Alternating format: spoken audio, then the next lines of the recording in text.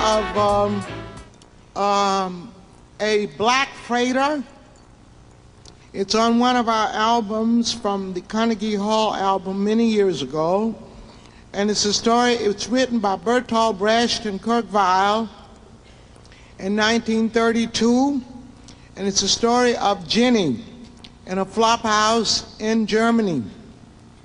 We have transported Jenny to a flop house in South Carolina. And Jenny has decided that she's going to kill everybody this night. Everybody that's coming to that flop house, she's going to kill them, and tomorrow she's going home. You gentlemen can watch while I'm scrubbing these floors, and I'm scrubbing the floors while you're gawking. Maybe once you tip me and it makes you feel swell in this crummy southern town, in this crummy old hotel, but you'll never guess to who you're talking. No, you'll never guess to who you're talking. Suddenly one night there's a yell in the night and you say, who's that kicking up a row? And then you see me kinda grinning while I'm scrubbing. And you say, what the hell she got to grin for now? I'll tell you there's a ship, the Black Freighter, with a skull on its masthead, will be coming in.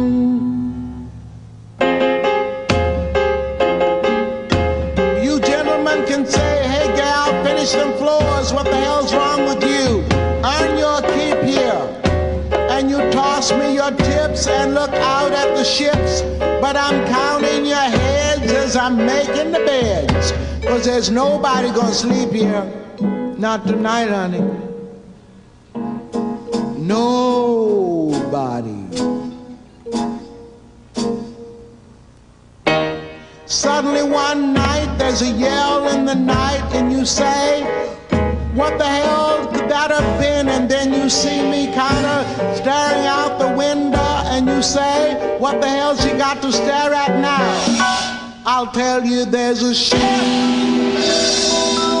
the Black Freighter, turns around in the harbor, shooting guns from her bow.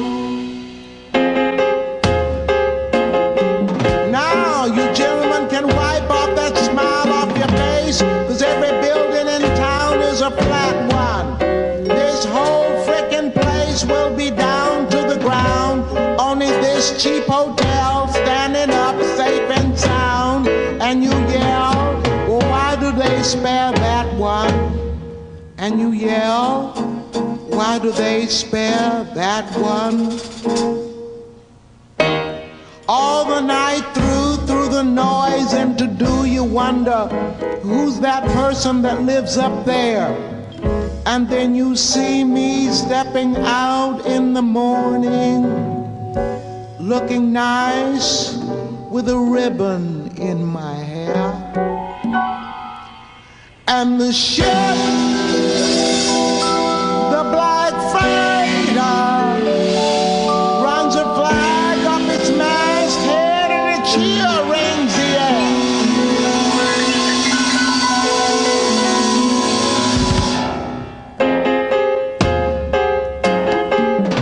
By noontime the dock is swarming with men coming out of the ghostly freighter. They're moving in the shadows where no one can see, and they're chaining up people and they're bringing them to me, asking me, kill them now or later. What you want, Nina? Kill them now or later.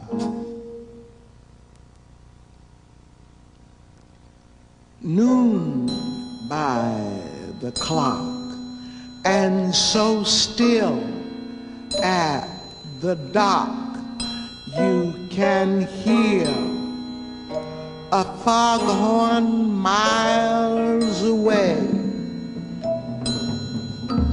And in that quiet of death, I'll say right now. And they pile up the bodies, and I'll say, that'll learn you.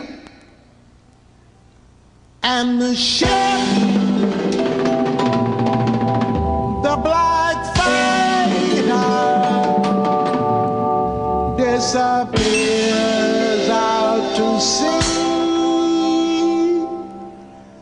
and on it is me.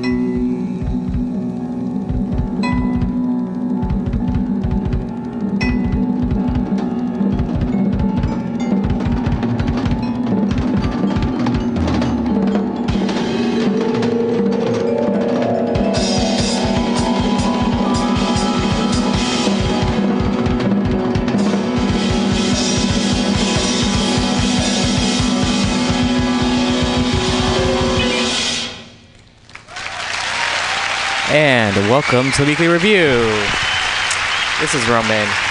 It's Friday, March 3rd, 2017. That was Nina Simone with Pirate Jenny. I was in a conversation with someone recently, and the song was mentioned. I don't quite remember the occurrence or the circumstances, but the title stuck in my mind, so I wanted to play that to start off the show today. Hope everyone is doing as best as we can, given the circumstances, given that we are living under a fascist regime that is making more and more laws by the day that seek to destroy humanity. And I would like to come here and speak about something positive or something optimistic, and I suppose there are a lot of folks taking action, a lot of people organizing, and that's wonderful, and at the same time, it's really crucial to recognize just what we're up against. And also important to remember that it's not like all this just happened all of a sudden. Yes, things did get worse in January, things got worse in November, and given the current administrations, a lot of the problems that we're seeing right now have been happening for a very long time. When we talk about deportations, talk about mass incarceration, police brutality, lack of funding for education and the arts, lack of access to healthcare, these are things that the environment, like a lot of, not the environment, that's a good thing. However, lack of care for the environment, one could say. These are things that didn't just suddenly get bad all of a sudden this year. For a lot of folks who have been paying attention, I guess depending on the bubbles that we live in, this country hasn't been safe for a lot of people for a very long time. And we can even go back centuries to see why that is and how it started out. And I think it's really crucial to remember that it's not that things just suddenly got bad. It's been leading up to this for a long time. And even with the last administration, which we can talk about mass surveillance, for instance, and a lot of it's set up now so that with a fascist in charge, with a fascist regime in charge, they can survey us even more or use it for really bad means. For folks who have seen the movie Snowden, there's a little segment, spoiler alert, but it's what actually happened in life, so it's not much of a spoiler. It's more just like news that we should get out there. There's a scene when Snowden's talking to his friend, his partner, and he says, oh, you should cover up the video camera part of your, not the video camera part, but the camera on your computer, because they can turn it on they can just go into your computer and turn it on and start videotaping you. Or taping you. Not tape, there's no VHS involved, but you get what I'm saying. Record it. They can spy on us. So I'm saying that as I'm looking at my computer right now with a little piece of paper that's covering up the camera. So that's one thing it's been going on for a long time. And when we talk about living under this regime, it's really important to remember that a lot of this has been coming up for a long time, and a lot of this is not anything new. It's just, in fact, gotten worse. It's not to say, oh, well, what's now happening isn't bad. Of course it's bad. It's really traumatic, and it's frightening for millions of people. And we need to also be aware that this has been a long time coming, because due to a lot of inaction, people saying, well, these things don't affect me, or they don't affect me too much. Oh, I'm not being deported, my friends aren't being deported, my family's not being deported, so I'm not going to stand up against this. Yet the previous administration saw millions of people being deported. And we can also talk about the rise in mass incarceration over the past few decades. And we can talk about that. And, that's where we're going to be sent when you look at it. It's not like it was a good thing that it existed in the first place. So, really need to work towards prison abolition, starting off especially with the private prisons, and that's just disgusting. They're all about just cheap labor. They don't care who they're using or who they're locking away. So I'm going to read a call to action which came from Refused Fascism. And there are Refused Fascism meetings that happen pretty frequently, so if you're interested in getting involved, they're across the country. Please do check out refusedfascism.org. So I'm going to read the call, and it's really just a wake-up call for a lot of folks. So a call to action. No. In the name of humanity, we refuse to accept a fascist America. Drive out the Trump-Pence regime. The Trump-Pence regime is a fascist regime. Not insult or exaggeration, this is what it is. For the future of humanity and the planet, we, the people, must drive this regime out. Donald Trump and Mike Pence have assembled a vicious cabal that has put forth positions and begun initiatives which demonstrate that they fully intend to shred political and social norms with catastrophic consequence. Because Trump has his finger on the nuclear trigger, the Trump-Pence regime is more dangerous to the world than even Hitler. Fascism has direction and momentum. Dissent is piece by piece criminalized. The truth is bludgeoned. Group after group is demonized and targeted along a trajectory that leads to real horrors. All of this has already begun under the Trump regime. History has shown that fascism must be stopped before it becomes too late. Millions of people, outraged by this regime, took to the streets, delivering a stinging rebuke to Trump the day after the inauguration. Protest and resistance continues against the many attacks on the people by the Trump-Pence administration. This must grow broader, deeper, and more determined. This resistance is righteous and necessary, but it is not sufficient. We must recognize that the character of fascism is that it can absorb separate acts of resistance while continually throwing the opposition off balance by rapidly moving its agenda forward.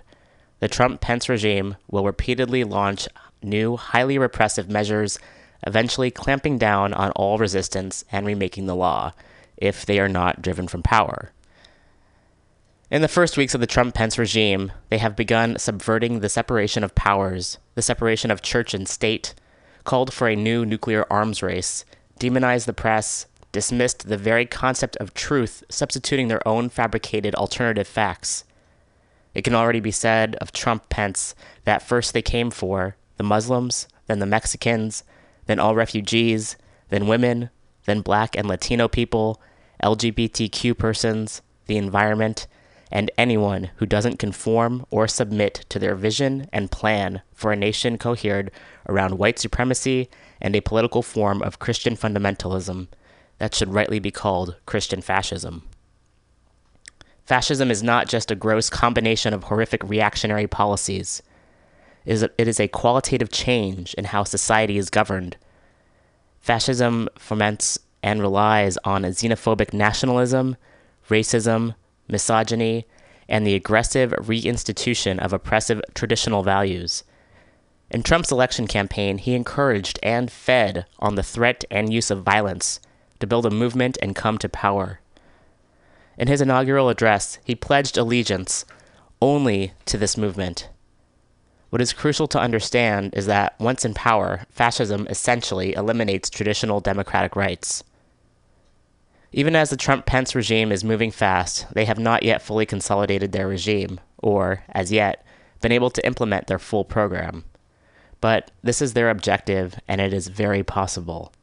It might only take a single serious crisis, international or domestic, for this regime to drop the hammer. We do not have much time. Don't normalize, don't accommodate, don't conciliate, don't collaborate. There is method to Trump's madness that echoes Hitler. Fascism advances in stages through outrage, shock, and intimidation, followed by brief periods of normalization where people accommodate to the new situation the regime has imposed. After the election, Obama said of Trump, "We are now all rooting for his success." No. If Trump succeeds, humanity loses. Bernie Sanders has said that he will work with Trump on jobs or where they agree. No. If you work with fascists, you normalize the road to horror. This is not just a pendulum swing, Democrat to Republican, but a regime that is moving to establish a fascist order under the signboard of America First. Acting as if the election in 2018 or 2020 is the way to deal with this regime is folly. Betraying a lack of understanding of just how fast, furious, and profoundly this regime will change the rules, cement its rule, destroy lives, and crush spirits. You cannot try to wait things out. Those who lived through Nazi Germany and sat on the sidelines looking on as Hitler demonized, criminalized, and eventually rounded up one group after another became shameful collaborators with monstrous crimes. All of this is what renders the Trump-Pence regime illegitimate and a grave threat to people all over the world. Therefore, we resolve: 1. Our single unifying mission must be to drive out the Trump-Pence regime. 2. We must manifest the power of no everywhere, on signs, billboards, walls, social media, and the news. No, in the name of humanity, we refuse to accept a fascist America, must resound. 3. Every outrage committed by this regime must be met with greater and greater resistance. 4. We must organize, working with all our creativity and determination toward the time when millions of people can be moved to fill the streets of cities and towns day after day and night after night, declaring this whole regime illegitimate. Demanding and not stopping until the Trump-Pence regime is driven from power. If this happens, then the whole political landscape would be dramatically transformed. Every faction within the established power structure would be forced to respond. And all this could lead to a situation in which this fascist regime is driven from office. Let it not be said that we did not move heaven and earth to drive out this regime. This must be a moment in history when millions stand together with conviction and courage, overcoming fear and uncertainty, to resist and say no, not just for ourselves, but in the name of humanity. Drive out the Trump-Pence regime. And you can find this call at refusefascism.org. So I think that says a lot of it right there and what needs to be done. And again, there's a lot of folks who are organizing and a lot of people who are getting together. There's folks being trained on what to do when the ICE raids come. And there's folks who are talking about in churches and hiding people, because this is what it's come to. There are people who have been refused entry into the United States. It's unheard of and it's obscene. And again, we've only been in this for a few months. You know what's next? There's talks of the executive order that can be anti-LGBTQ. We've heard of them already dismissing the idea that trans kids have a right to use the bathroom that they want to use, which is it's child abuse to say that kids can't go to the bathroom. So this is what we're up against, and there's more to come. They're not just going to stop. And so it's really up to us to get the word out, to get folks who aren't involved, to get them involved, to have storefronts, have the no call outside their window so folks walking by recognize that, no, we're not going to tolerate this. There's a discussion I was at last night, and they were saying it's more than just to have a sign up that says, we welcome all people. Of course you should welcome all people. Every place should welcome all people. In a way that's almost saying, oh, sure, that's, we're gonna welcome all people, instead of saying, whoa, what's happening right now is so absurd. We need to be more upfront with what we're refusing to even normalize this behavior. The fact that we have to, in a way, defend ourselves.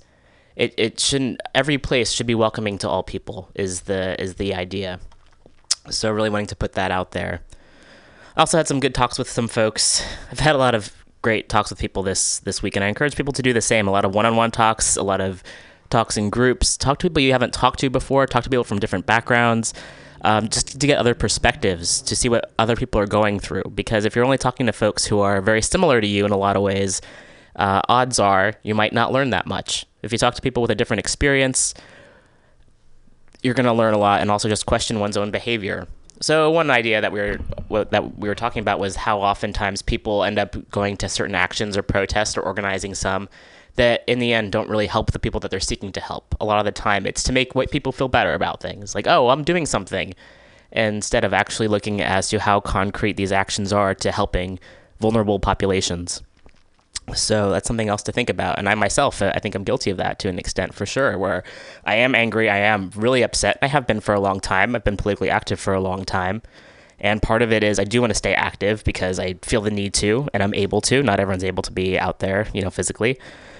And so if I'm able to, then I do want to be out there. And it, though, should be more than just, oh, so I feel better. There should be a concrete goal at the end.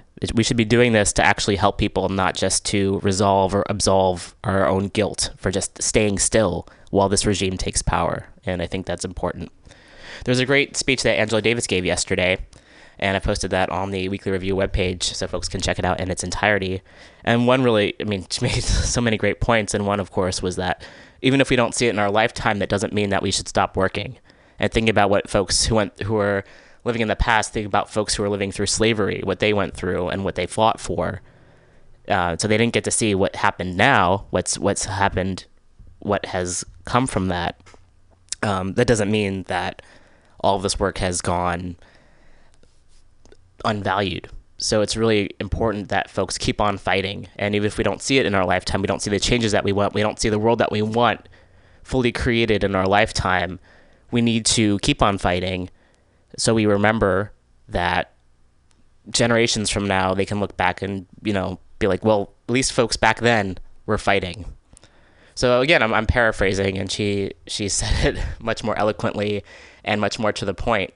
I think that's really important because it's exhausting. I'm fucking exhausted. I didn't want to come in today. I always come in. I pretty much, unless I'm out of town, I come in. I'm just tired. And I recognize there's people who are doing like tons more than I am.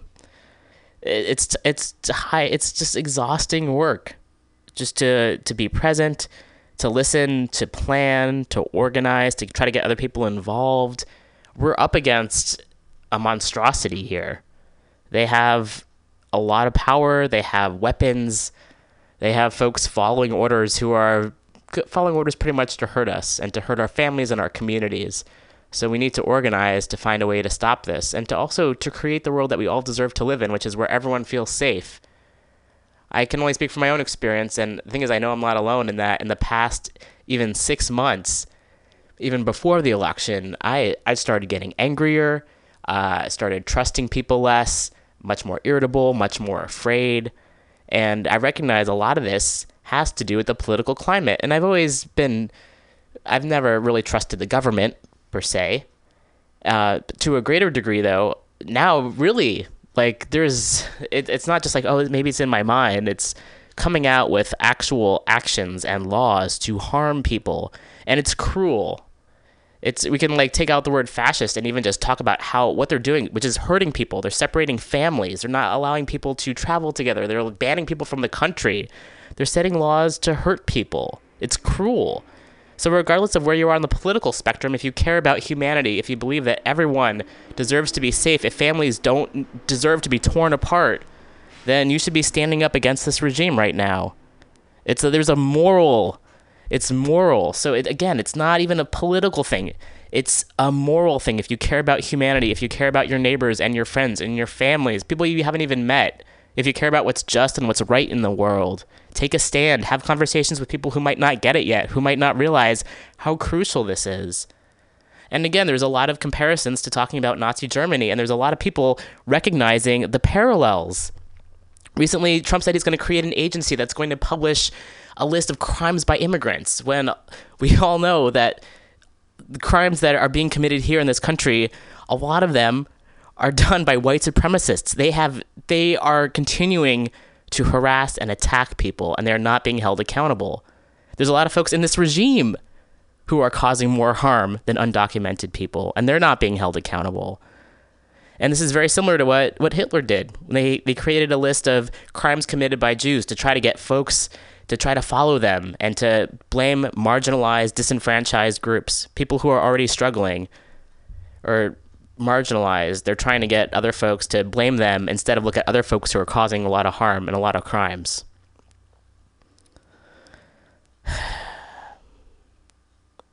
That's one parallel. The idea of demonizing any group of people is just sick. And the thing is, with this regime, though, they're going after so many people. It's really, if you don't fit into this kind of cookie cutter idea of who, if you're not like a well-off white cis man, then they don't really care. And I should probably add Christian to that too.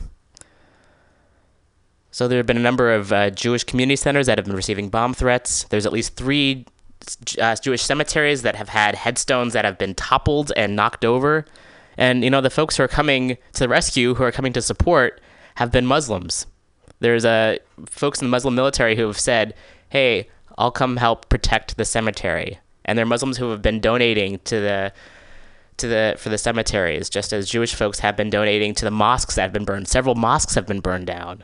So these are hate crime attacks that we're hearing about, yet the regime still wants to blame immigrants for the violence that's occurring right now in this country, when in fact it's white supremacists.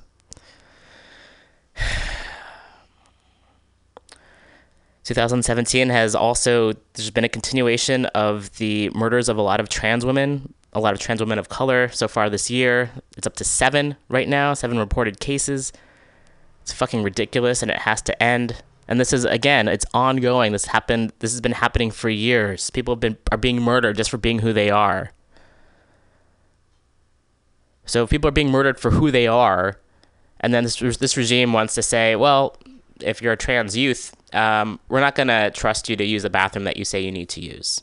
What is that? What message is that sending to the trans youth out there, to trans adults, to everyone else in society, to not trust trans people and to other them and us? I'm trans, so I'll include myself in that. It feels pretty shitty. It feels pretty terrible that someone is going to assume that they know more about me than I know about myself, that they know where I would go to the bathroom. And the fact that I'm wasting air and my breath and my voice even talking about it right now is ridiculous. But that's where we're at. That's what we have when we have this regime in power. It's disgusting and it's backwards. It's infantile, which is an insult to infants, because I like infants. I think kids are wise and creative. This regime, though, is just despicable and cruel and mean. They don't have an excuse. It's not just like, oh, they're making a mistake. Steve Bannon's a fucking Nazi, and he's the one that Trump is listening to when they make all these plans. They're following this fascist rule book to try to separate people and to harm people. So that's the opening rant for the show today, and that's kind of where I'm at, feeling I'm energized by the fight that is happening right now and feeling the need to do more. There's always more that can be done, and I really want to remember that.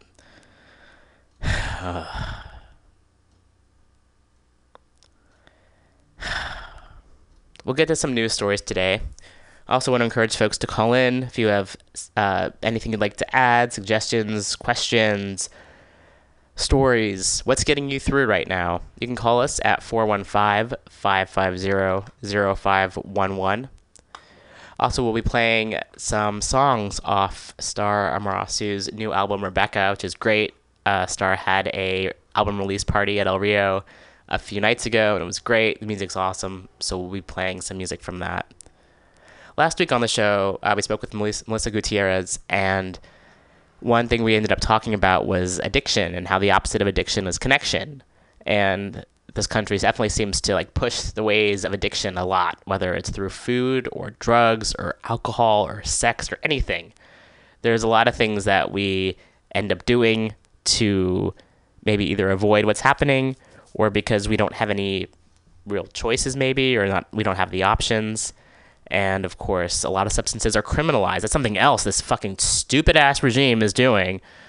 Jeff Sessions, who should have never been appointed in the first place, he's a terrible racist, just awful, gross human being.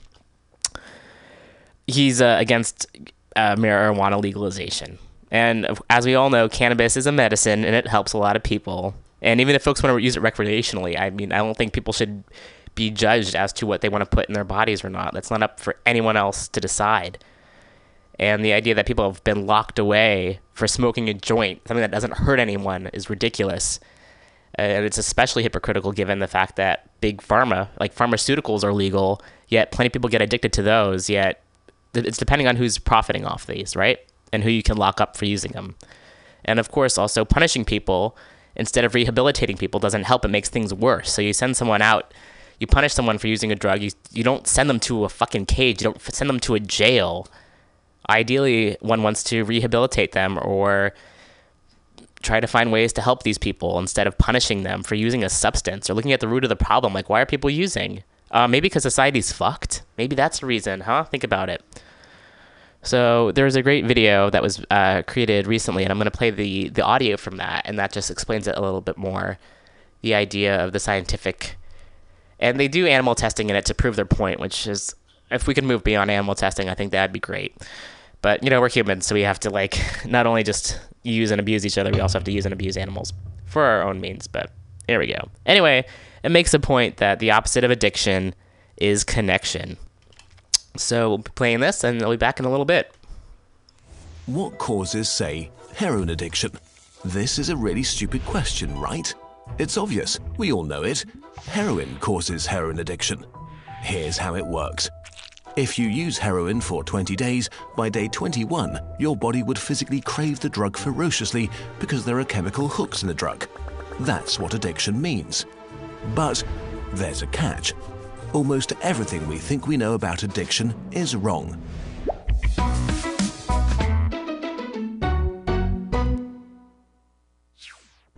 If you, for example, break your hip, you'll be taken to a hospital and you'll be given loads of diamorphine for weeks or even months. Diamorphine is heroin. It's in fact much stronger heroin than any addict can get on the street because it's not contaminated by all the stuff drug dealers dilute it with. There are people near you being given loads of deluxe heroin in hospitals right now, so at least some of them should become addicts. But this has been closely studied. It doesn't happen. Your grandmother wasn't turned into a junkie by her hip replacement. Why is that? Our current theory of addiction comes in part from a series of experiments that were carried out earlier in the 20th century. The experiment is simple. You take a rat and put it in a cage with 2 water bottles. One is just water, the other is water laced with heroin or cocaine. Almost every time you run this experiment, the rat will become obsessed with the drugged water and keep coming back for more and more until it kills itself. But in the 1970s, Bruce Alexander, a professor of psychology, noticed something odd about this experiment. The rat is put in the cage all alone. It has nothing to do but take the drugs. What would happen, he wondered, if we tried this differently? So he built Rat Park, which is basically heaven for rats. It's a lush cage where the rats would have colored balls, tunnels to scamper down, plenty of friends to play with, and they could have loads of sex. Everything a rat about town could want. And they would have the drugged water and the normal water bottles. But here's the fascinating thing. In Rat Park, rats hardly ever use the drugged water. None of them ever use it compulsively. None of them ever overdose. But maybe this is a quirk of rats, right? Well, helpfully, there was a human experiment along the same lines, the Vietnam War. 20% of American troops in Vietnam were using a lot of heroin. People back home were really panicked because they thought there would be hundreds of thousands of junkies on the streets of the United States when the war was over. But a study followed the soldiers home and found something striking. They didn't go to rehab. They didn't even go into withdrawal. 95% of them just stopped after they got home. If you believe the old theory of addiction, that makes no sense. But if you believe Professor Alexander's theory, it makes perfect sense. Because if you're put into a horrific jungle in a foreign country where you don't want to be, and you could be forced to kill or die at any moment, doing heroin is a great way to spend your time. But if you go back to your nice home with your friends and your family, it's the equivalent of being taken out of that first cage and put into a human rat park. It's not the chemicals, it's your cage. We need to think about addiction differently. Human beings have an innate need to bond and connect. When we are happy and healthy, we will bond with the people around us. But when we can't, because we're traumatized, isolated, or beaten down by life, we will bond with something that gives us some sense of relief. It might be endlessly checking a smartphone, it might be pornography, video games, Reddit, gambling, or it might be cocaine. But we will bond with something because that is our human nature. The path out of unhealthy bonds is to form healthy bonds, to be connected to people you want to be present with. Addiction is just one symptom of the crisis of disconnection that's happening all around us. We all feel it. Since the 1950s, the average number of close friends an American has been steadily declining. At the same time, the amount of floor space in their homes has been steadily increasing. To choose floor space over friends, to choose stuff over connection. The war on drugs we've been fighting for almost a century now has made everything worse. Instead of helping people heal and getting their life together, we have cast them out from society. We have made it harder for them to get jobs and become stable. We take benefits and support away from them if we catch them with drugs. We throw them in prison cells, which are literally cages. We put people who are not well in a situation that makes them feel worse and hate them for not recovering. For too long, we've talked only about individual recovery from addiction. But we need now to talk about social recovery, because something has gone wrong with us as a group. We have to build a society that looks a lot more like Rat Park and a lot less like those isolated cages. We are going to have to change the unnatural way we live, and Reader's opposite of addiction is connection.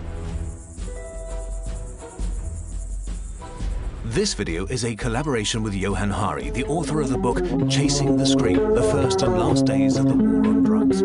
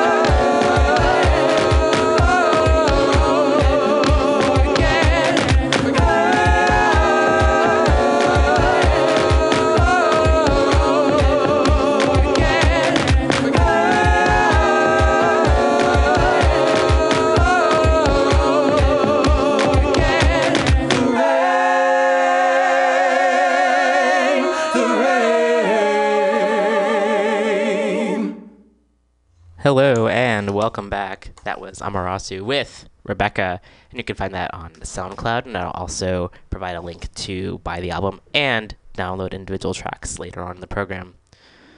So we talk here about things that are happening right now in the country that's really problematic.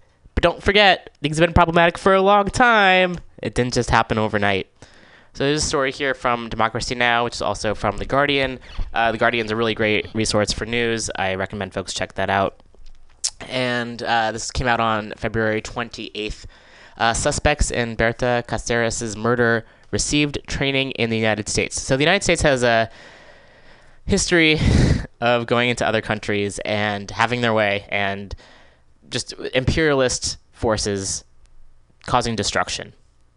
We're not necessarily taught that in a lot of schools, depending on your teachers or what's in the history books, who's writing the history books. It's a very... history is written by certain people. What we learn is a very biased version. What we see in the media is a very biased version. And also, if you're murdered by forces, you don't have a chance to tell your fucking story. So it's up to journalists and other folks to tell the truth and to find out what's actually happening. And it's really difficult, especially when there are regimes in power that don't want the truth to get out. In D.C., there's an awesome museum, the Newseum, I think it's called. And there's a great quote on the outside, maybe it's on the inside, that's along the lines of news is pretty much everything that those in power don't want to have come out.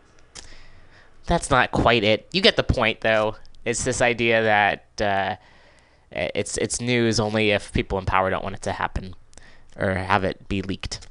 So this is something along those lines. So this murder happened, I want to say a couple years ago, and the story will have more, nearly 1 year ago, and we'll talk more about that. And of course, one of the candidates who did not win this year was involved with this, or backed regimes that were involved with this, which is, I think, part of the reason that a lot of us, when it came time to vote, were recognizing that the choices that we have this year were very problematic. A new investigation by The Guardian has revealed that leaked court documents allege Honduran environmental activist Berta Cáceres' murder nearly 1 year ago was planned by Honduran military intelligence members who are linked to the country's U.S.-trained special forces. Cáceres was murdered by armed gunmen just before midnight on March 2nd, 2016. At the time of her murder, she was fighting hydroelectric dams threatening the ancestral land of the indigenous Lenca people. The Guardian investigation published today reveals that at least 2 men who have been arrested in connection with Cáceres' murder, Mariano Diaz and Douglas Giovanni Bustillo, received military training in the United States. Honduran prosecutors say phone records reveal extensive communication between Diaz, Bustillo, and a former Honduran Special Forces sniper who has also been charged in the murder. Prosecutors say the third man, Henry Javier Hernandez, may have also worked as an informant for Honduran military intelligence. Prosecutors say one of the messages between the 3 men even includes a coded reference to a payment for an extrajudicial killing. So that's something else, too, with folks who are working to protect the environment around the world. That's happening here now with the folks who were attacked at Standing Rock and other folks wanting to protect the land from pipelines. It's not just, of course, outside the U.S., it's also in the U.S. here, where people are fighting to protect their ancestral lands, to protect burial grounds, and greed leads people to come in to take the lands, to do what they want with it, to cause a lot of problems. And as we all know, it's not a matter of if the pipelines leak, it's a matter of when. These pipelines constantly leak. They pollute the earth, they pollute the water, and those in positions of power don't care because they're making money off it. They sell it by saying, oh, we've got jobs for people. How about jobs in solar energy? How about jobs that are green energy, or jobs that don't involve using oil? And then you've got the security forces who have gone out and hurt people. There's the woman who was protesting, whose arm was fucking blown off. Many people have been arrested and attacked. They use water cannons, and then they lie about it. The forces that lie about it. And this is the world we live in. Again, I say it every week. Oh, by the way, trigger warning. It's 12:45. Oops. Trigger warning. It's the news program. We'll be talking about violence committed by the state most of the time. This is the world that we live in, and I would love to come here. I think about coming and being, I'll just play music this week. That doesn't happen. I don't think that's ever happened. Maybe I think there was one show I did maybe 2.5 years ago where I just played music, and that would be great. And I can, of course. It's not, I don't have to assume like I'm nailed to the cross. Like, oh, look at me. I'm talking about the news. I could come in here and play music. And at the same time, I think it's really crucial just to get the word out. Also, we don't know how long we have. Luckily, here at Mutiny Radio, we have a space where it's uncensored. We can say whatever we want, and that's not true around the world. And the way this regime is going, they don't like folks who disagree with them. They don't like folks who speak up. And I think the more fear they put into people, and the more they want to normalize people who are causing violent actions, then there's going to be less and less spaces for this. This is not necessarily going to last forever, and so we need to keep spaces like this alive and open. Which leads me to do a plug. I don't really ever do plugs. The Mutiny Radio Comedy Festival is happening. It's happening today through the 5th. So Friday, Saturday, Sunday. You can come by Mutiny Radio here on the corner of 21st and Florida, and you can listen live at mutinyradio.fm. There's a plug. Comedy shows. Comedy will get us through this. So there we go. Also, I don't have any sponsors here on the show, but that would be really great. Pay for the space out of my pocket, and it'd be great to have folks who are really invested in hearing what's happening to be able to support. So if you are able, please get in touch with me, help support the show and the station. That would be greatly appreciated. If you own a small business or work at a small business, a place that I would most likely speak highly of anyway, because I do free plugs here. However, if you have any capital, that would be super helpful. Contrary to popular belief, us protesters do not get paid. If they did, a lot of us would be better off and probably would be sleeping better at night, knowing that we had some income coming in for the. But we don't do it for the pay. We do it because there's a great saying: activism is just paying rent to be on the planet. So I think that's what a lot of us do. We do it because we don't really have a choice not to. So I just wanted to put that out there for everybody. So we have some more news stories coming up. And I also want to encourage folks to call in. Please do call in, share what's happening with you, anything you'd like to share, if you're going to any cool organizing meetings, any words of positivity, especially if you're not here in the Bay Area. What's happening where you're living? What can you share with us? Any information? That's great. What makes you feel better about the world? Our number is 415-550-0511. Here's a good positive story. They come up every now and then. Believe me, they do. And again, that's another thing with the news. It's like the news wants to say, everything's terrible is happening. And I think to an extent we do need to report on the terrible things that people in positions of power are doing so we can be aware of it and learn how to fight back. And we need to celebrate when people take to the streets and act up and resist. So we can learn a lot from that. We can learn a lot from history. My voice is already going. This article comes from Fusion. This came out on the 28th of February. Activists in California just proved you can push ice out of your city. Now, of course, they mean capital ICE, not actual ice. That's frozen water. I made that joke last week. This was written by Jorge Rivas. Immigrants' rights activists in Santa Ana, California were instrumental in creating the conditions that made immigration officials declare this month that it's no longer viable to keep a local detention facility open. Santa Ana is just one city, but we showed that it is possible to get U.S. immigration and customs enforcement out of your communities. Jairo Cortez, an organizer with Orange County Immigrant Youth United, an undocumented immigrant youth-led immigrant rights group, told Fusion. ICE confirmed that they sent Santa Ana officials written notification on February 23rd, advising them the agency intends to terminate its detention contract in 90 days. The Santa Ana ICE facility announcement comes just weeks after a series of immigration raids across the country left immigrant communities reeling with fear and anxiety. But now that ICE has announced they're leaving the Santa Ana facility, the activists have been reinvigorated and have a new set of demands for the city officials that approved the ICE contract in the first place. The city of Santa Ana entered into a contract with ICE to make empty beds in the city jail available for detaining immigrants in 2006, according to the OC Register. In 2011, the agreement expanded, and ICE dedicated an entire unit in the existing city jail facility to detain gay, bisexual, and transgender detainees. In May 2016, the facility was detaining 182 ICE detainees, including 26 who identified as gay or bisexual, and 31 transgender detainees, according to the OC Register. Currently, about 45% of ICE's average daily population of 40,875 detainees are held in county and city jails through what are referred to as intergovernmental service agreements. Around the country, there are 86 facilities with contracts similar to the one in Santa Ana, where ICE shares the jail with local law enforcement authorities. Most of these facilities are county jails, an ICE spokesperson told Fusion. Many local sheriffs and city officials are forthcoming and say being able to lock up ICE detainees allow local governments to generate revenue.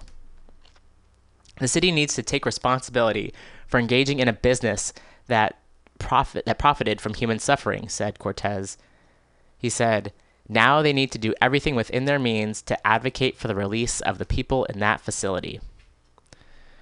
A coalition of immigrant rights groups held countless protests over the last 3 years to close down the facility, including what became an annual demonstration where activists would chain themselves together and block an intersection near the jail. There was a hunger strike, and at one point, one group filed a civil complaint accusing the jail of having an alleged policy, practice, or custom to unlawfully strip search the women. ICE said it would investigate the complaint and that in instances where misconduct by custodial personnel is substantiated, prompt and appropriate action will be taken. Most recently, the activists pressured the city council not to renew the ICE contract set to expire in 2020.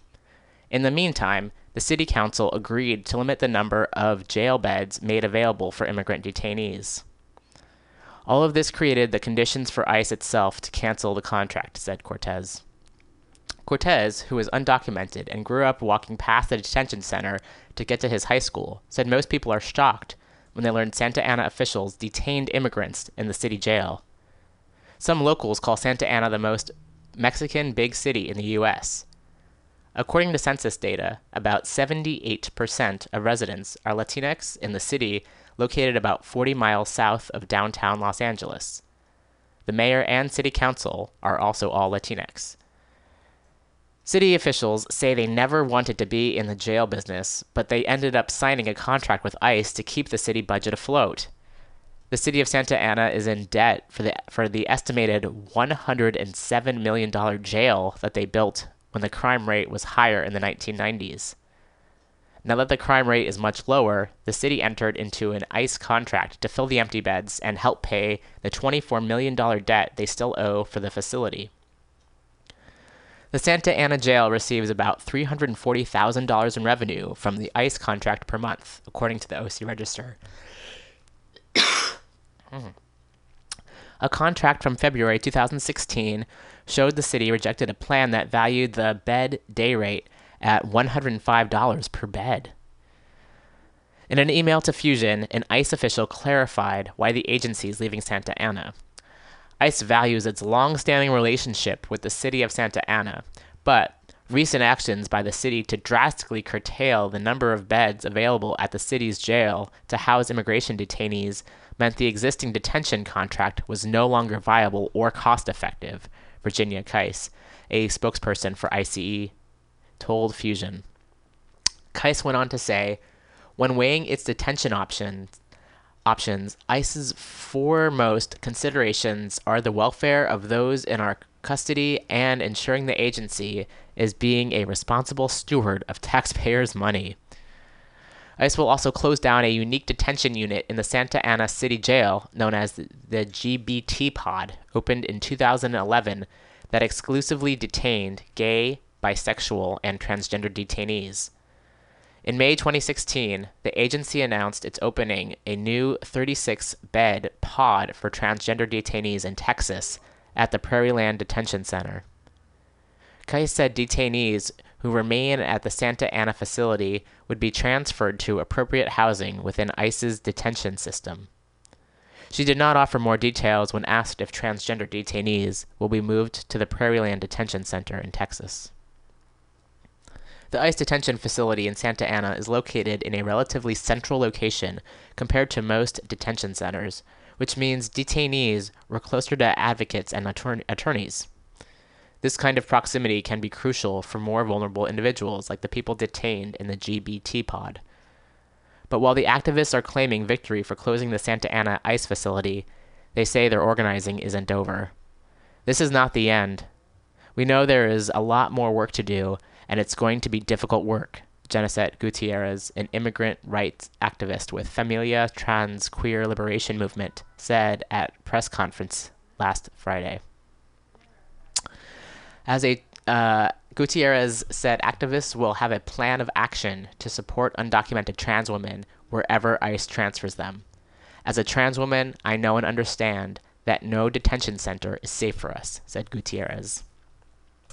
And now, if you've been listening to the show for a while and or are aware of what's happening in the news, you may remember about 2 years ago, I think it was about 2 years ago, Gutierrez spoke out at an Obama speech calling him out on all the deportations of trans women that there are.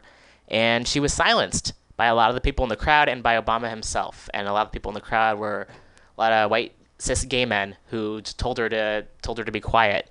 Yet, of course, what she's talking about is super serious and this is a big deal. And I apologize for not using words that do this justice, but this has been happening for a long time with trans folks being detained and being locked away and not treated fairly. And she spoke out against this. She interrupted Obama, which I think is fucking awesome. And people were like, oh, you can't interrupt the president. And then now, of course, Trump's saying a lot of the same things. And people are like, oh, well, Trump is saying it, so it's okay for us to interrupt him. And it's like, if we had all along been able to really call out people in positions of power doing really reprehensible things, we wouldn't be where we are now. So also just want to add gratitude to Genesette Gutierrez for constantly doing this and for doing this work on the behalf of trans people who are experiencing this. All right, so we're going to take a bit of a music break. I'm going to get my voice back. We'll see. I'm going to play some more from Amarasu, and the album is called Rebecca.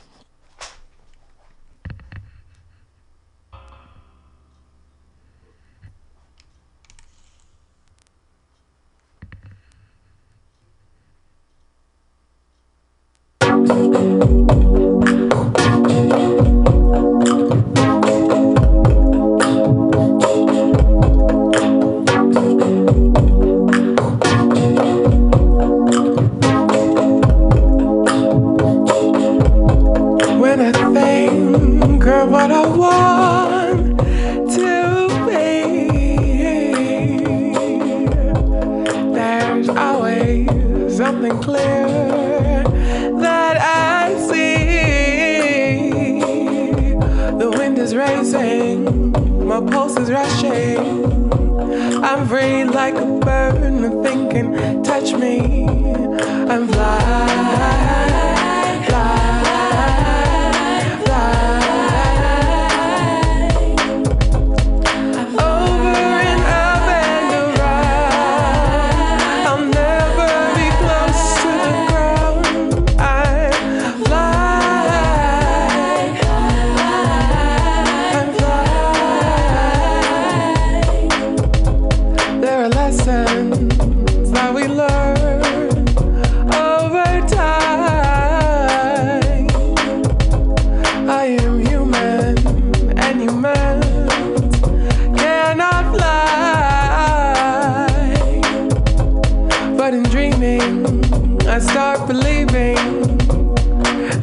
That I cannot do.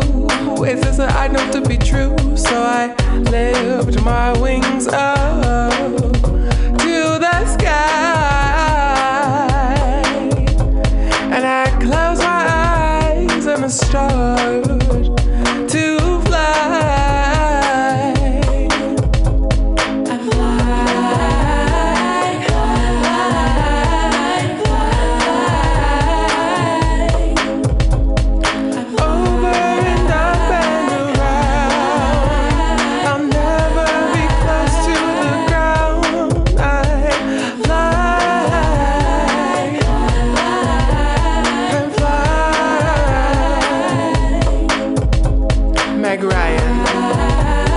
Meg Ryan, Meg Ryan, Meg Ryan, Meg Ryan. City of Angels, you've got mail. Meg City of Angels, you've got mail. Meg City of Angels, you've got mail. Meg City of Angels, you've got mail. I'm a white woman, I can do whatever I want.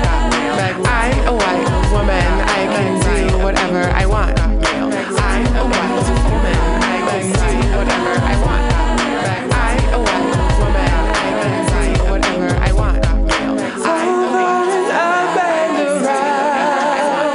I'll never be close to the ground. I'm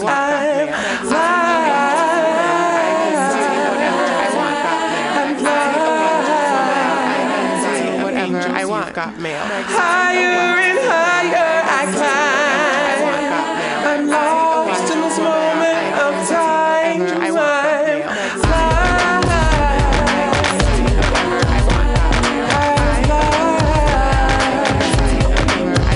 I could be president, I could be queen, I could be everything in between. I could be president, I could be queen, I could be everything in between. I could be president, I could be queen, I could be everything in between. I could be president, I could be queen, I could be everything in between. Piper. I'm a white woman, I can do whatever I want. I'm a white woman, I can do whatever I want.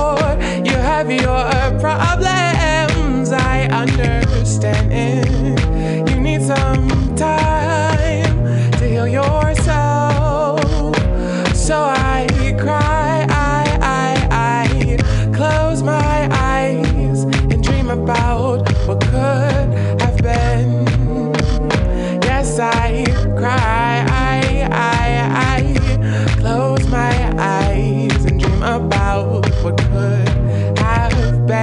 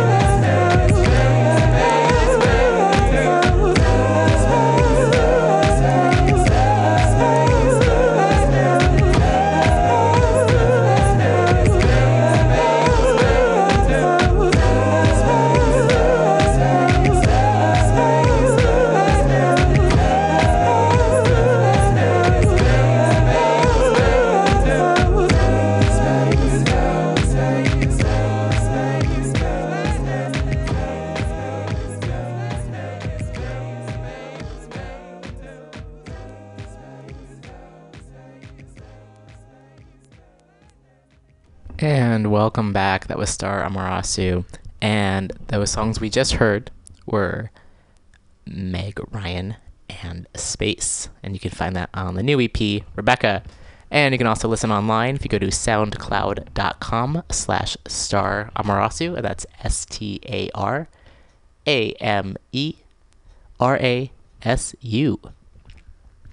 Ha. So it's about 1:08 p.m.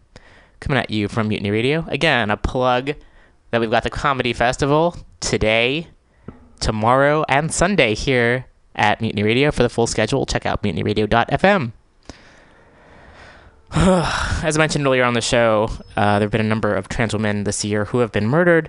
It's been epidemic, and it's super gross and problematic and disgusting and sad, and language doesn't do this justice at all. And something else that's extremely problematic is that sometimes in the media, quite often, they end up being folks who have been murdered end up being misgendered in the news reports and by police and by the coroners. And this is it's sick. It's really fucking sick. And this is something that's been happening before this administration took power, and there's already been a number of folks so far this year that have been reported murdered. In this article, the Mazzoni Center, which in Philadelphia, they shared this article, and it's from identities.mike. Jacarius Holland, 18-year-old trans woman killed in Louisiana, misgendered in reports. And this article is written by Matthew Rodriguez, and it came out on February 28th. Jacarius Holland, an 18-year-old transgender woman living in Monroe, Louisiana, was murdered on February 19th, and due to initial misgendering, was not reported as transgender. KARD and KTVE reported that Holland was shot during a verbal altercation on February 19th, but the news report continues to misgender Holland. Friends of Holland's have since corrected the reports on social media and identified Holland as a transgender woman. In a phone interview with Mike, Chesna Littleberry, a friend of Holland's, said Holland identified as transgender and used she in her pronouns. She and Holland met about 7 months ago and quickly became friends. Holland, who was unemployed and housing insecure, often stayed at Littleberry's home, though she often moved around a lot. She didn't want to feel like she was intruding, but she didn't live with her parents or anything like that, Littleberry said. Littleberry said Holland also went by the name Jacarius Brown and often used the hashtag #PrettyBrown to describe herself. Littleberry said Holland loved R&B singer K. Michelle. When they first met, Holland told Littleberry that she reminded Holland of the R&B songstress. Littleberry had promised to one day bring Holland to a K. Michelle concert. Littleberry called Holland the eyelash queen because she always wore eyelashes out of the house. She also loved to do makeup and hairstyling. Littleberry set up a GoFundMe campaign to be used toward Holland's funeral. The GoFundMe uses both male and female pronouns as Holland's family continued to use male pronouns to describe Holland. Littleberry has raised $355 out of a total of $5,000 goal. Littleberry said she started the GoFundMe campaign because she wanted to help the family. She felt Holland was like a younger sister to her, and Holland taught her self-acceptance. I've struggled with accepting myself and being who I am, and she always helped me with that, Littleberry said. I want her to rest peacefully. That's why I'm really excited. According to KARD and KTVE, a warrant charging second-degree murder was signed for the arrest of Malcolm Harvey. People have been remembering Holland on Facebook, and they provide a screen cap here. Rest in power, Jacarius Holland of Monroe, Louisiana, 18 years old. She was murdered on the 19th, but we are just finding out because she was misgendered by the police and the media. I am trying to find the understanding in all of this, but it is hard. There's another post. Damn, my cousin, really gone. This is really a throwback. R.I.P. Jacarius Holland. Love you, Brown. Although reports of Holland's age online have been conflicted, the Ouachita Parish coroner confirmed in a phone interview with Mike that Holland was 18. Holland's death is the 7th reported homicide of a transgender woman in 2017, the 5th in February, and the third death in less than a week in the state of Louisiana. Within the past week, Mike reported on the deaths of China Doll Dupree and Clara McElveen, both of whom were killed in New Orleans. Fuck. So this is another recurring theme here on the show, is having to announce the names of trans women who have been murdered. This happens every fucking week. And we'll do a moment of silence.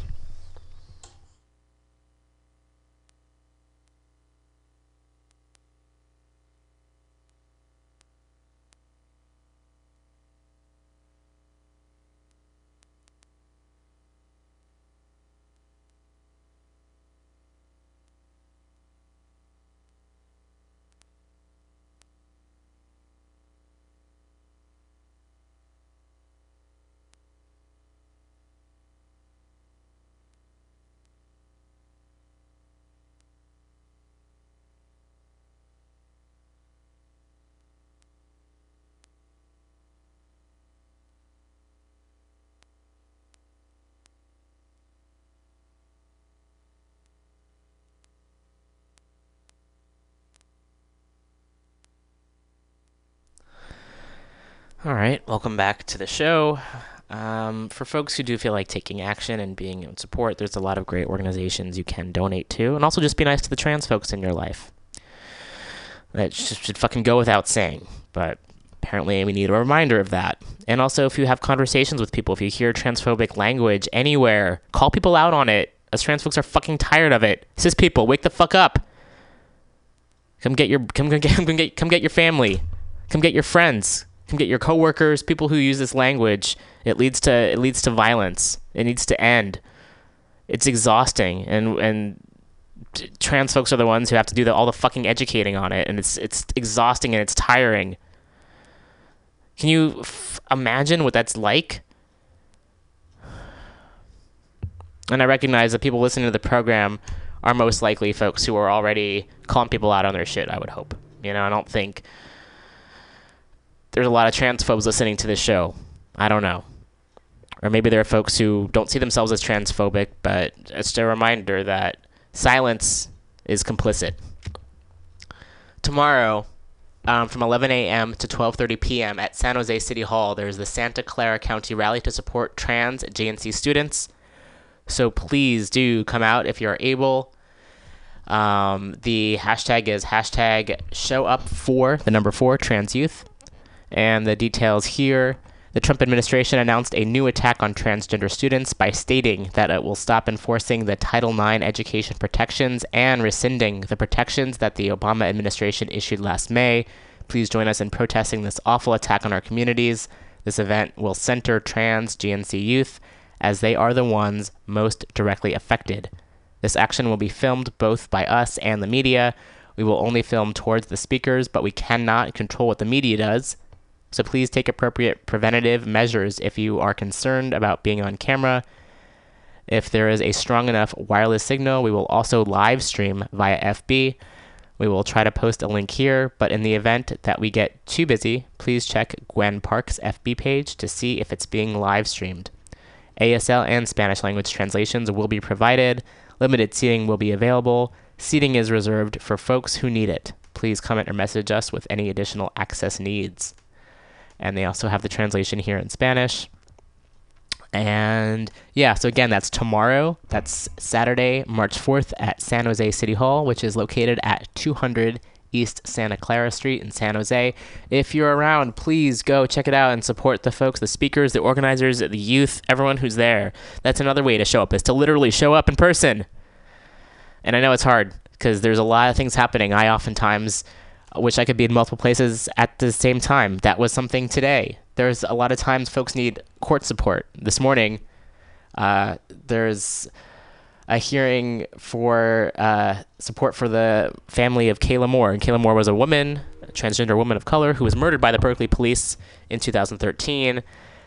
We went, I shouldn't say we, because I can do so much. Anyway, so folks went to the federal building, I think it's maybe 4 months ago, It's difficult to remember exactly when, with the family.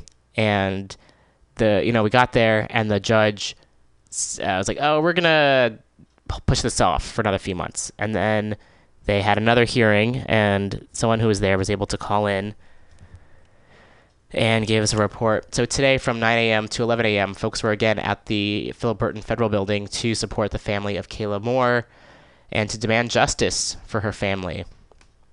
And so we will hopefully hear about what has happened there. Again, this is just another example of police brutality, and also why it's not wise to call the police pretty much in any situation, and especially if someone's having a mental health disturbance. The police come in, and a lot of times they're not trained, and they end up murdering the people that they're there to help protect or to help, save. So Kayla Moore is just one more person whose life was taken by the police. So it looks like there's another upcoming event here that's been posted, so I want to share that. That is Saturday, April 8th, from noon to 5 p.m. at the Berkeley Fellowship of Unitarian Universalists, and that's at 1924 Cedar Street in Berkeley. And this event says, what can mental health care and crisis response look like without police involvement? Join the Justice for Kayla Moore Coalition, Berkeley Cop Watch, for a forum to address that very question.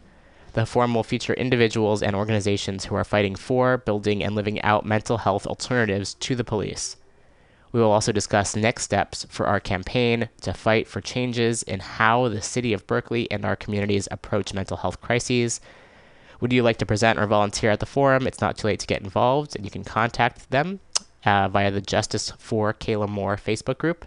You can call or text 510-224-5950, or email justice4 with the number 4, Kayla Moore at Gmail, and that's KaylaMoore.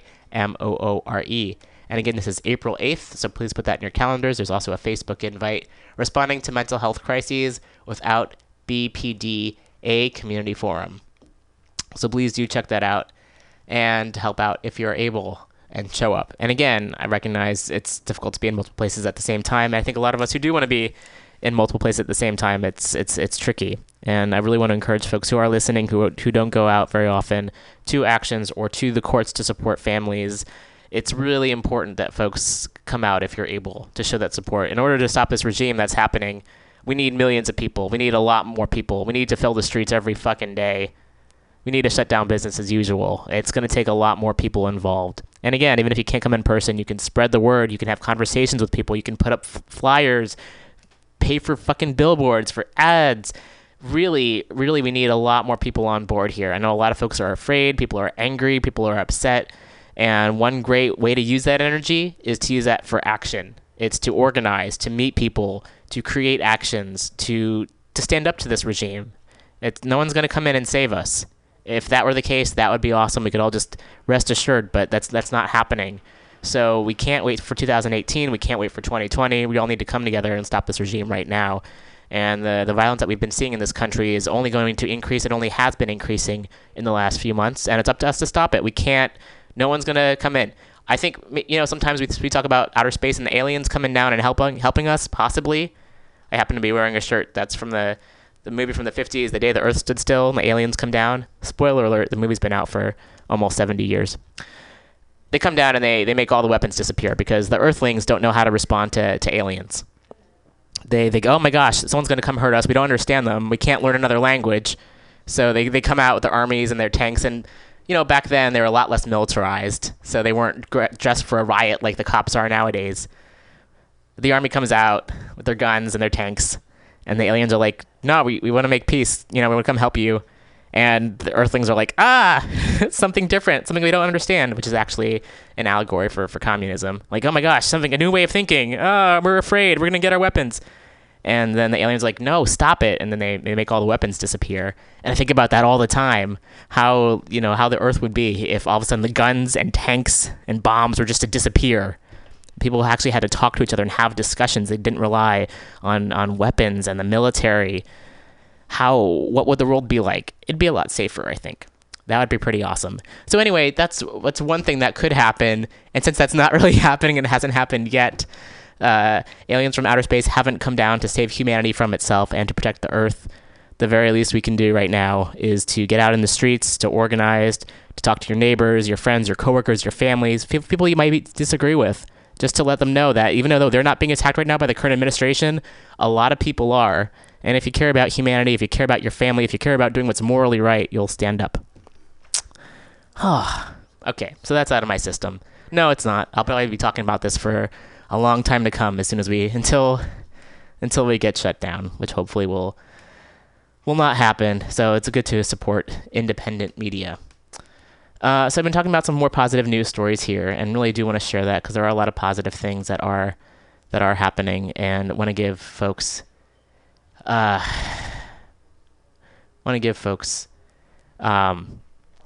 voice. So there's another organization. There's a lot of organizations. Some are more progressive than others, and of course we can go on and on about what that means. And so I also want to just give voice to other organizations. One is called If Not Now, and they have event details about an event happening on March 19th in LA, as well as March 24th to the 27th in DC. And they start off with saying, it is time to reclaim, reimagine, and resist. And so there's a pledge you can sign to join the Jewish resistance at AIPAC. And they also have links to find a community action meeting near you. And again, this is through If Not Now. And they have links where you will learn even more about our strategy to connect with others going to the Jewish resistance at AIPAC. And you can RSVP for the next national campaign call. We host them every Thursday evening, and you can learn more. And so they say, why protest the AIPAC? Why now, why us? So the AIPAC, which is AIPAC, promotes endless occupation and Islamophobia in the name of the Jewish community, but they do not represent our generation of Jews. Their cozy relationship with the Trump administration is their final betrayal of our community. As the occupation enters its 50th year, we are reclaiming our Jewish values by taking action to support freedom and dignity for all. And we will do this in bold and beautiful ways, rooted in Jewish resistance. We will be the leaders that the establishment refuses to be. On March 24th to 26th, we will come together for the largest action yet in the Jewish resistance to disrupt the strongest supporters of Trump and the occupation on their biggest stage. And they have the schedule at a glance. So Friday, March 24th at 7 p.m. is a Shabbat dinner gathering. On Saturday, March 25th, day of Shabbat, rest and preparation, trainings, and restorative events throughout the day. Sunday, March 26th from 9:30 a.m. to 4 p.m., mass mobilization. And Monday, March 27th, is the Anti-Islamophobia Day of Action. And for more information, they have links here on the website. Again, if you go to the ifnotnowmovement.org, they have facts as an FAQ, although facts too, FACTS, I'm sure, in the website, and a full schedule on how to get there. So there's a lot of ways you can take action. And again, this is happening Los Angeles and in DC. So I'm wanting to put that forward. This is Roman. You're listening to the Weekly Review. There's a lot of news stories out there. So as per usual, we'll get to what we can get to today on the show. Stay tuned because coming up next will be Global Val with Women's Magazine, followed by the Common Thread Collective. And then after that is the Comedy Festival starting tonight. Well, it started last Wednesday, and it will continue on tonight. Here's something in the psychological realm that we can share, and this comes from Quartz. And this is, which is QZ.com. A philosopher's 350-year-old trick to get people to change their minds is now backed up by psychologists. Interesting.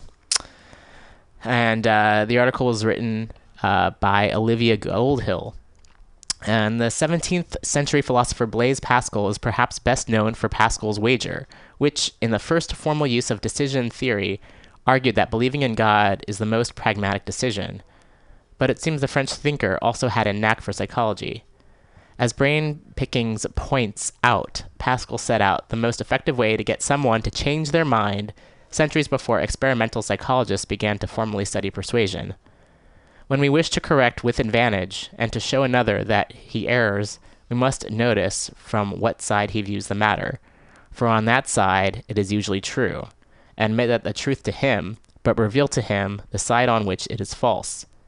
He is satisfied with that, for he sees that he is not mistaken, and that he only failed to see all sides. Now, no one is offended at not seeing everything, but one does not like to be mistaken, and that perhaps arises from the fact that man naturally cannot see everything, and that naturally he cannot err in the side he looks at, since the perceptions of our senses are always true. Pascal added, people are generally better persuaded by the reasons which they have themselves discovered than by those which have come into the mind of others. Put simply, Pascal suggests that before disagreeing with someone, first point out the ways in which they're right, and to effectively persuade someone to change their mind, lead them to discover a counterpoint of their own accord. Arthur Markman, psychology professor at the University of Texas at Austin, says both these points hold true. One of the first things you have to do to give someone permission to change their mind is to lower their defenses and prevent them from digging their heels in to the position they've already staked out, he says. Now we'll take a little break from this article here and talk a little bit about an experience I had very recently. So there's been an increase in folks protesting outside Planned Parenthoods, which is enraging and sickening, and that even happened here in San Francisco the other day, outside the Planned Parenthood on Valencia Street in the Mission District. And I had gone by with a friend earlier, and my friend pointed it out because I didn't notice them. And then on my way home, I was like, okay, I'm going to walk by and talk to these folks, because the fact that people are like protesting outside a clinic where people go in to get help is just sickening. And of course, San Francisco also has its liberal reputation, which is, I, of course, start off calmly being like, what are you doing here? You're not helping people. How are you helping women? This is a place where people receive a lot of services. You're spreading propaganda. You're harming people. Do you not have anything better to do with your time than harass people who are just getting health care?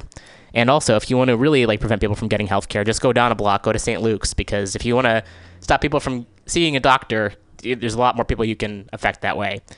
And at one point, I had 3 of them coming at me with their illogic.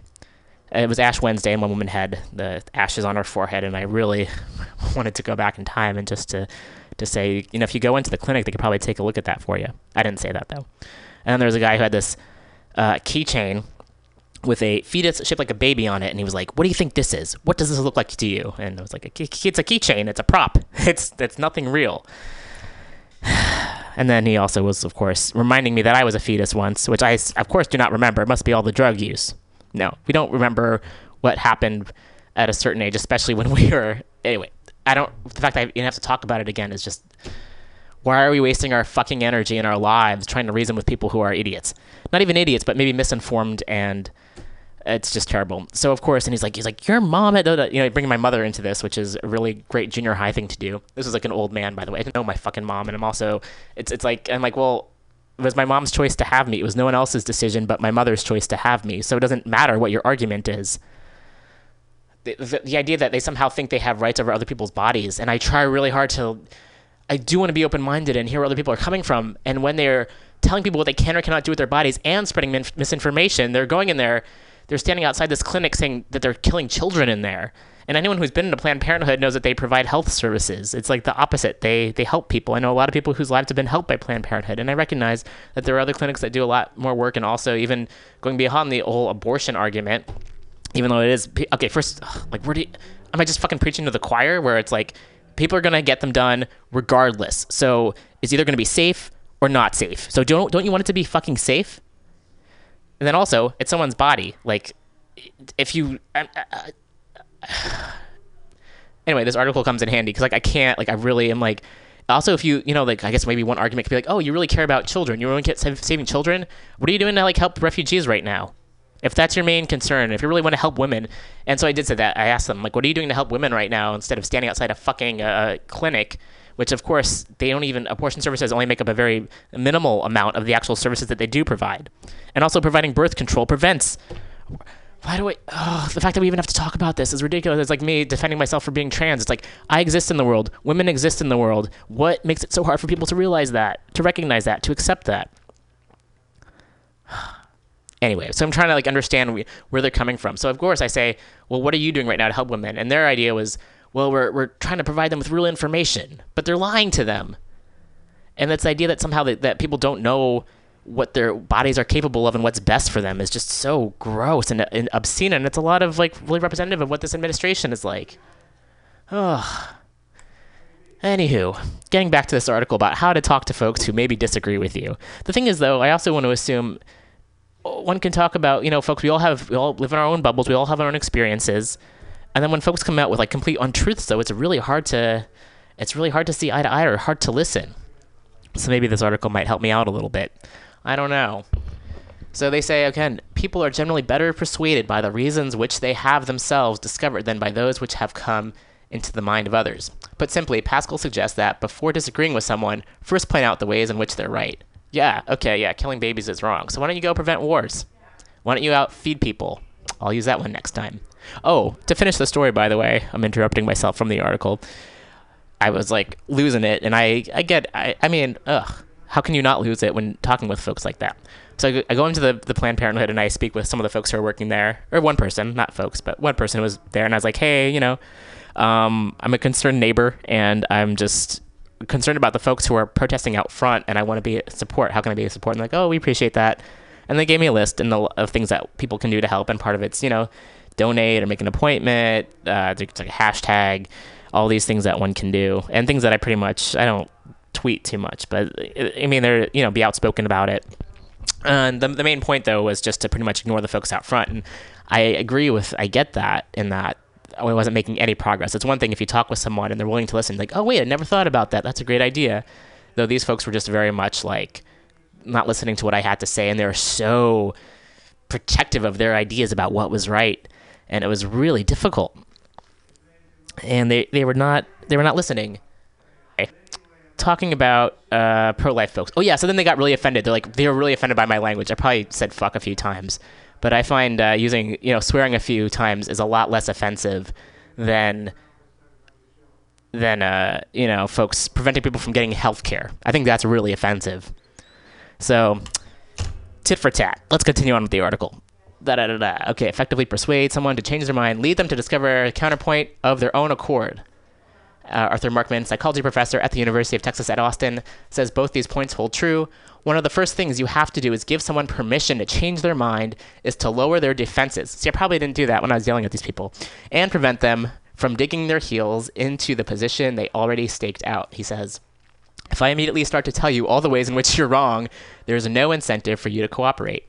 But if I start by saying, yeah, you made a couple of really good points here, which I would find really hard with these folks, I think there are important issues. Now you're giving the other party a reason to want to cooperate as part of the exchange, and that gives you a chance to give voice your own concerns about the position in a way that allows cooperation. So I like this in theory. When you're talking with fascists, though, I mean, you don't talk with fascists. That's a whole other question, which brings me to the next story. And it might take me a second to bring this up. So we all know about what happened at Cal on February 1st with Milo, and Milo thankfully has been fired from Breitbart, and his book deal was canceled, and that's all well and good. But the thing is, apparently it was him making some comments about pedophilia that were like too much for some people. It wasn't his previous comments about misogyny or transphobia or Islamophobia or Islamic. Is his Islamophobic comments, statements. He wasn't talking about the process of it. He was just talking about it as anyway, it's like, oh, this is where you draw the line. And again, it's also just really upsetting given that it's kind of from this gay angle where it's like, oh, we can't have male pedophiles, but we can't have we can't have like this Trump who's who's accused of raping a 13-year-old. He's their fucking, I can't even say that, president. So that somehow that's okay, but for Milo, it's not okay. And again, it's what are folks willing to listen to and accept? Gross. It's 1:37. I'm going to get to this article, and then I'm going to drink some water, and then I'll play some music, and then probably read some more. Also, a lot of events happening. Gender strike, March 8th in San Francisco. I'll read my movie trailer voice. Rally at noon at I can't, my voice is going. Justin Herman Plaza, which has been renamed Chelsea Manning Plaza, as a lot of folk, people rename places all the time, which I think is awesome. Frank Ogawa Plaza in Oakland's been renamed Oscar Grant Plaza. So these happen a lot. Great. We should rename them for folks who deserve to have, anyway, that's a whole other conversation. So Justin Herman / Chelsea Manning Plaza in San Francisco, rally at noon, March 8th. There will be speakers, free childcare, and materials for making signs. I like all those things. March from Justin Herman Plaza to the ICE headquarters. In the spirit of direct action and participation, folks are encouraged to form affinity groups. Come with family or friends, form your own block, or join an existing block. There will be a feminist pink block marching together and distributing literature. Self-organize, pick a color theme, get creative, and block up. At our target, we will build a wall around ICE and shut down ICE. And again, that's ICE. Yeah, so again, that's this Wednesday, March 8th. Lots of folks will be out there. Come join us. Yay. Good times. It's 1:39. I'm going to get to the story I was going to get to, and then I'll be playing some music. Oh, there's just so much news. So much to get to. Oh, my goodness. Transgender Day Visibility. There's going to be a few different events happening. One's happening on the 31st, but the one I'm going to get to first is happening on March 29th, and that's Wednesday at 6 p.m. at the UCSF LGBT Resource Center in San Francisco. And I'll talk more about that as that date approaches. And then again, that's happening on March 29th. There's an event happening tomorrow. There's a couple of events happening tomorrow. I'll get to what I can get to. And it's happening in Berkeley. He was shut down.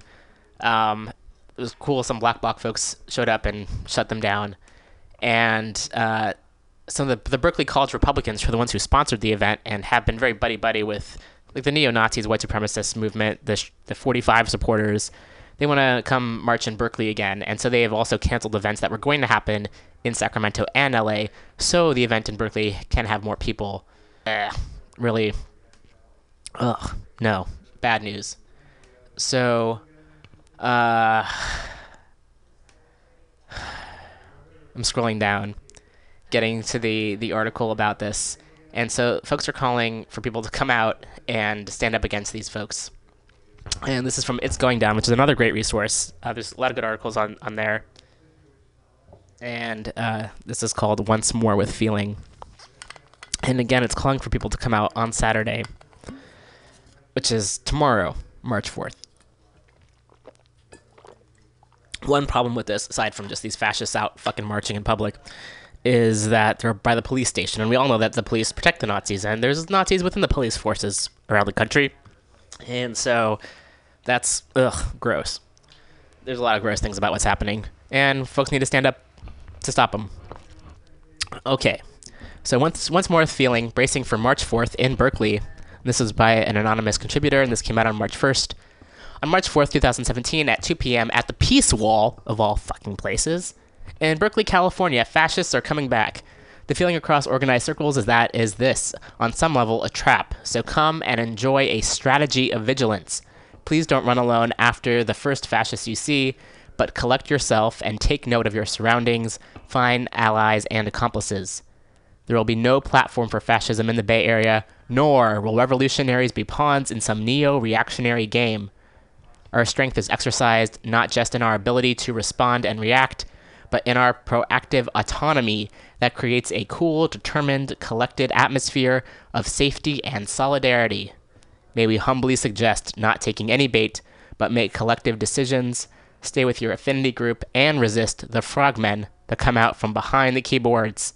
This is not a statement on any particular tactic. It's a call for strategic engagement.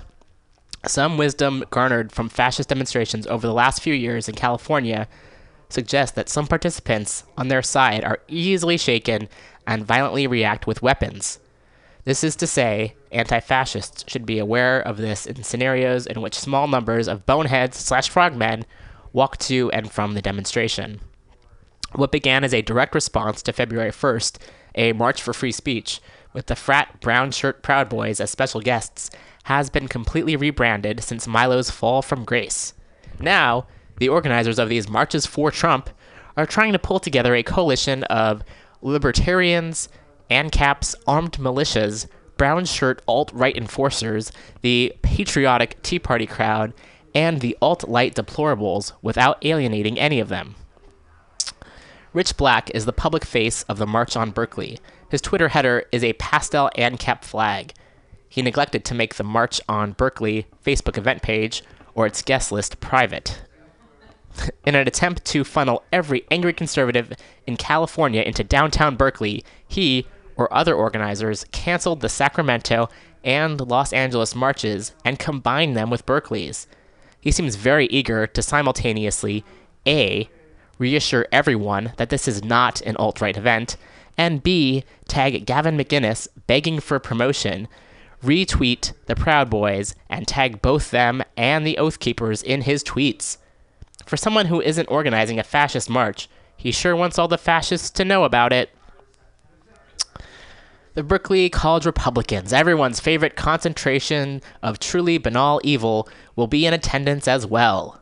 In meetings, they've been enthusiastically hyping March 4th and are trying to get the California State Militia to show up. BCR's alt-right and white nationalist ties are well documented and getting stronger. Jack Palkovic was spotted on BART with Identity Europa founder Nathan Domingo. They hugged each other goodbye. Ugh. The feeling on the ground is that this is, on some level, a trap. They're massing outside the police station.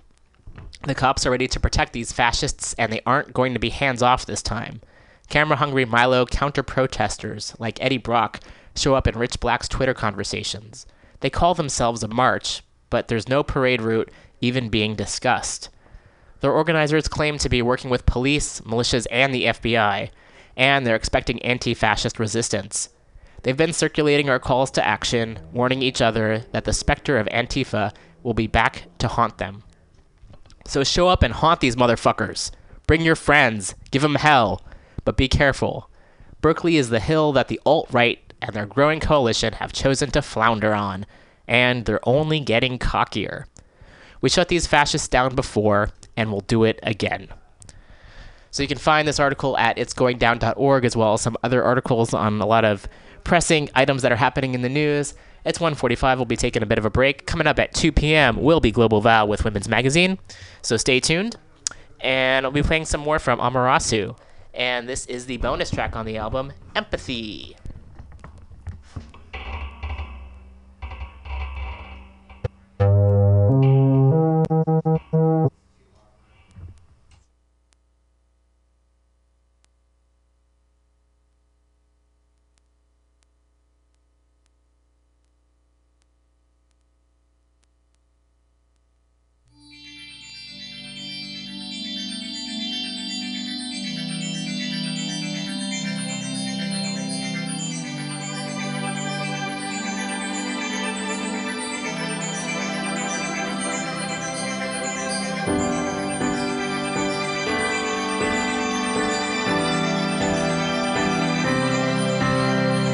Close my eyes to try to block out all the mess I've seen. There's too much pain, too much fear inside you. You need some time to heal. I said I feel, I feel, I feel, I feel. I said I feel, I feel, I feel.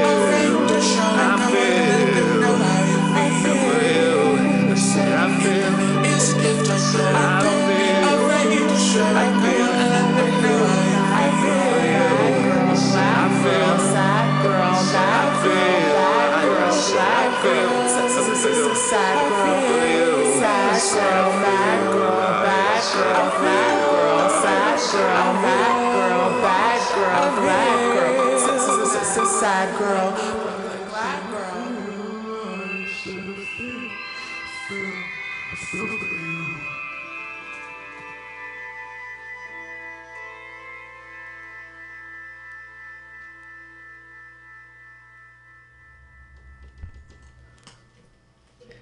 And welcome back to the Weekly Review.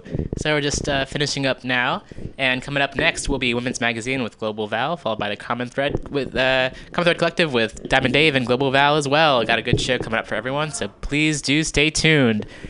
We'll be playing the breaker right now. So again, thanks everyone for listening, and again, come by Mutiny Radio tonight, Saturday and Sunday for the Mutiny Radio Comedy Festival. Have a great week, everyone. We'll be back next week. Stay safe if you're going out there. If you're organizing, please organize. Go out there, tell a friend, tell friends, tell your enemies. Talk, have conversations, find ways to get on the same page if possible, and let's shut down this fascist government. Let's shut down the fascist neighbors we have, and try to create a world where everyone feels safe. And that's all I gotta say for now. But again, thanks everyone for listening, and we'll be back next week. And have a wonderful week, everyone.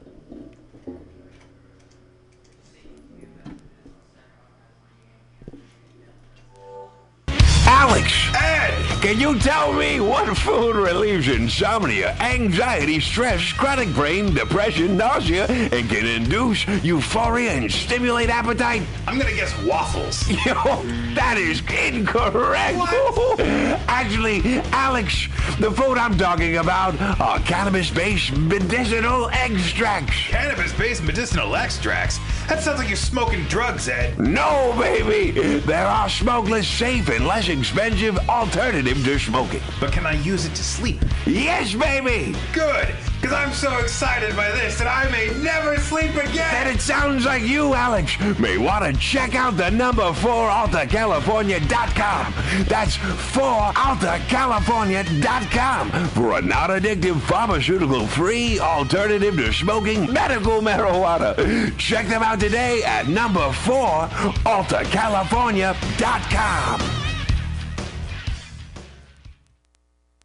This is Tushar Matters with Mutiny Radio. Big up to the #1 station that rules the nation. Give it to me every time. Ah! Good evening there, my friends here at MutinyRadio.fm. Chester Cashcock here, and giving you my love and regard as well as movies over there. And I just wanted to let you guys know that anytime I go swimming in my vault of rare coins and piles of filthy cash, I can't help but listen to Pamtastic's Comedy Clubhouse every Friday from 8 to 10 p.m. I mean, if anyone who knows anything about comedy knows that Pamtastics books the best of San Francisco and beyond's underground comics. It's a great showcase, and they have a fun time at Pamtastics deep in the Mission District, where you can laugh off your tushy for a mere $5 every Friday to 10 p.m. And I laugh because $5, I mean, that's what I use to wipe my tushy with. So to laugh it off for a mere $5 is indubitious. But if you can't make it to Mutiny Radio, well, don't even worry. Don't fret at all. You can simply download the podcast post-show and giggle in the comfort of anywhere, like your Aspen summer home on the mountain ridge with the kayak feeling. So all you got to do is just go to podcastics.pcrcollective.org/comedy clubhouse, or you can listen live every Friday from 8 to 10 p.m. as your host Pam Benjamin brings you the best comedy from San Francisco and beyond the universe. And what's better than the universe? It's a cash cock, honey. Yeah.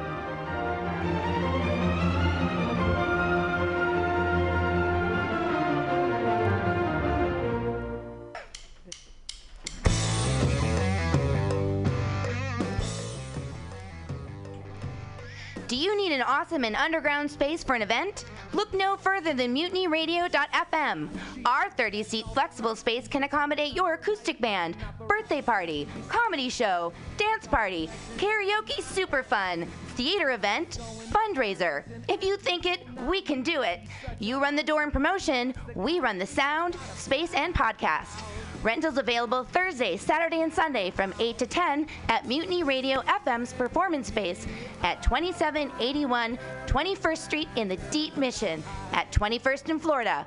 Contact Pam at pamsadai@hotmail.com for more options and booking dates. Incredible socialist prices so you can be creative in a free speech space without breaking the bank. That's Mutiny Radio Rentals every Thursday, Saturday, and Sunday from 8 to 10. Book your event now. Trying to hurt me, but boy, how it burns me whenever she touches me, and oh, I feel so lucky. Are you tired of swimming through a sea of podcasts? Are ye on a raft without a paddle? Well, gather around me, sea dogs, and get aboard me pirate ship as we set sail for the seas of MutinyRadio.fm. From there, you can captain your own pirate ship as you sail through over 44 different shows for all of your listening pleasures. They've got live comedy to small business advice, LGBTQ friendly to sports, vinyl to gutter punk. MutinyRadio.fm has the best programming the internet ocean has to offer you. I bet my peg leg on it, or I ain't scurvy shit-faced McRack.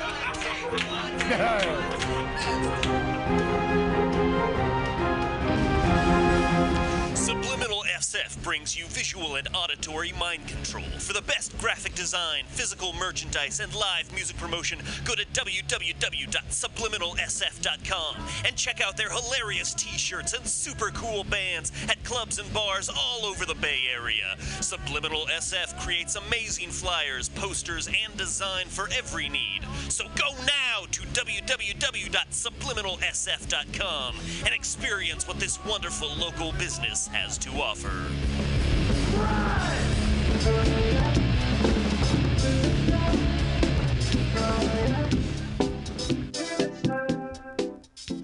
The second annual Mutiny Radio Comedy Festival is coming March 1st through 5th, 2017 to San Francisco, featuring 25 shows in 5 days and 50 comedians from across the entire U.S. From Washington and Portland to Los Angeles, New York to Indiana, Tennessee to Pennsylvania, these comics will join San Francisco's best underground comedians for 5 days of comedy at Mutiny Radio.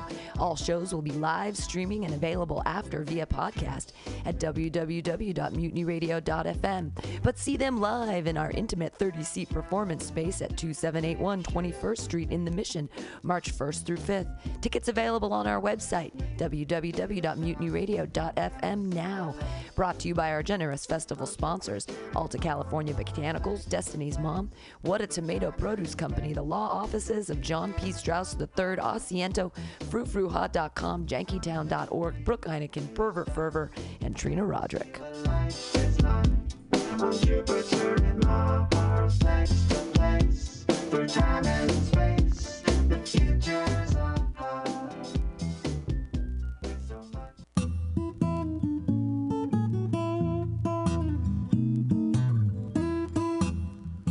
Asiento. This locally owned Mission neighborhood bar and restaurant is excited to be a sponsor for the festival. We hope you'll join us any night of the Mutiny Radio Comedy Festival for happy hour pricing all night long. Just mention that you are an audience member for happy hour pricing March 1st through the 5th at Asiento. Our address is 2730 21st Street at Bryant Street, just a half a block away from Mutiny Radio. Asiento has a warm, friendly neighborhood vibe that's perfect for an after-work drink or for a night out. Featuring a comfortable bar and extensive tapas menu, this is the perfect place for groups that want to get together for drinks and food. Join us at Asiento. I want it more.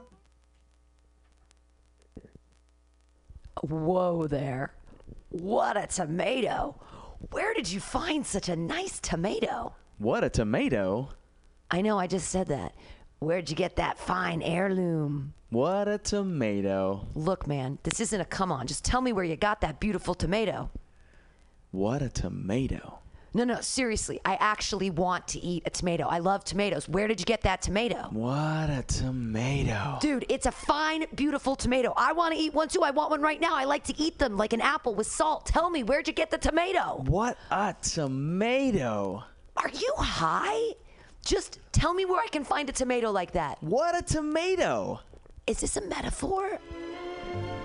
What a Tomato Produce Company in San Francisco. For all your wholesale produce needs, 2055 Jarrett Avenue.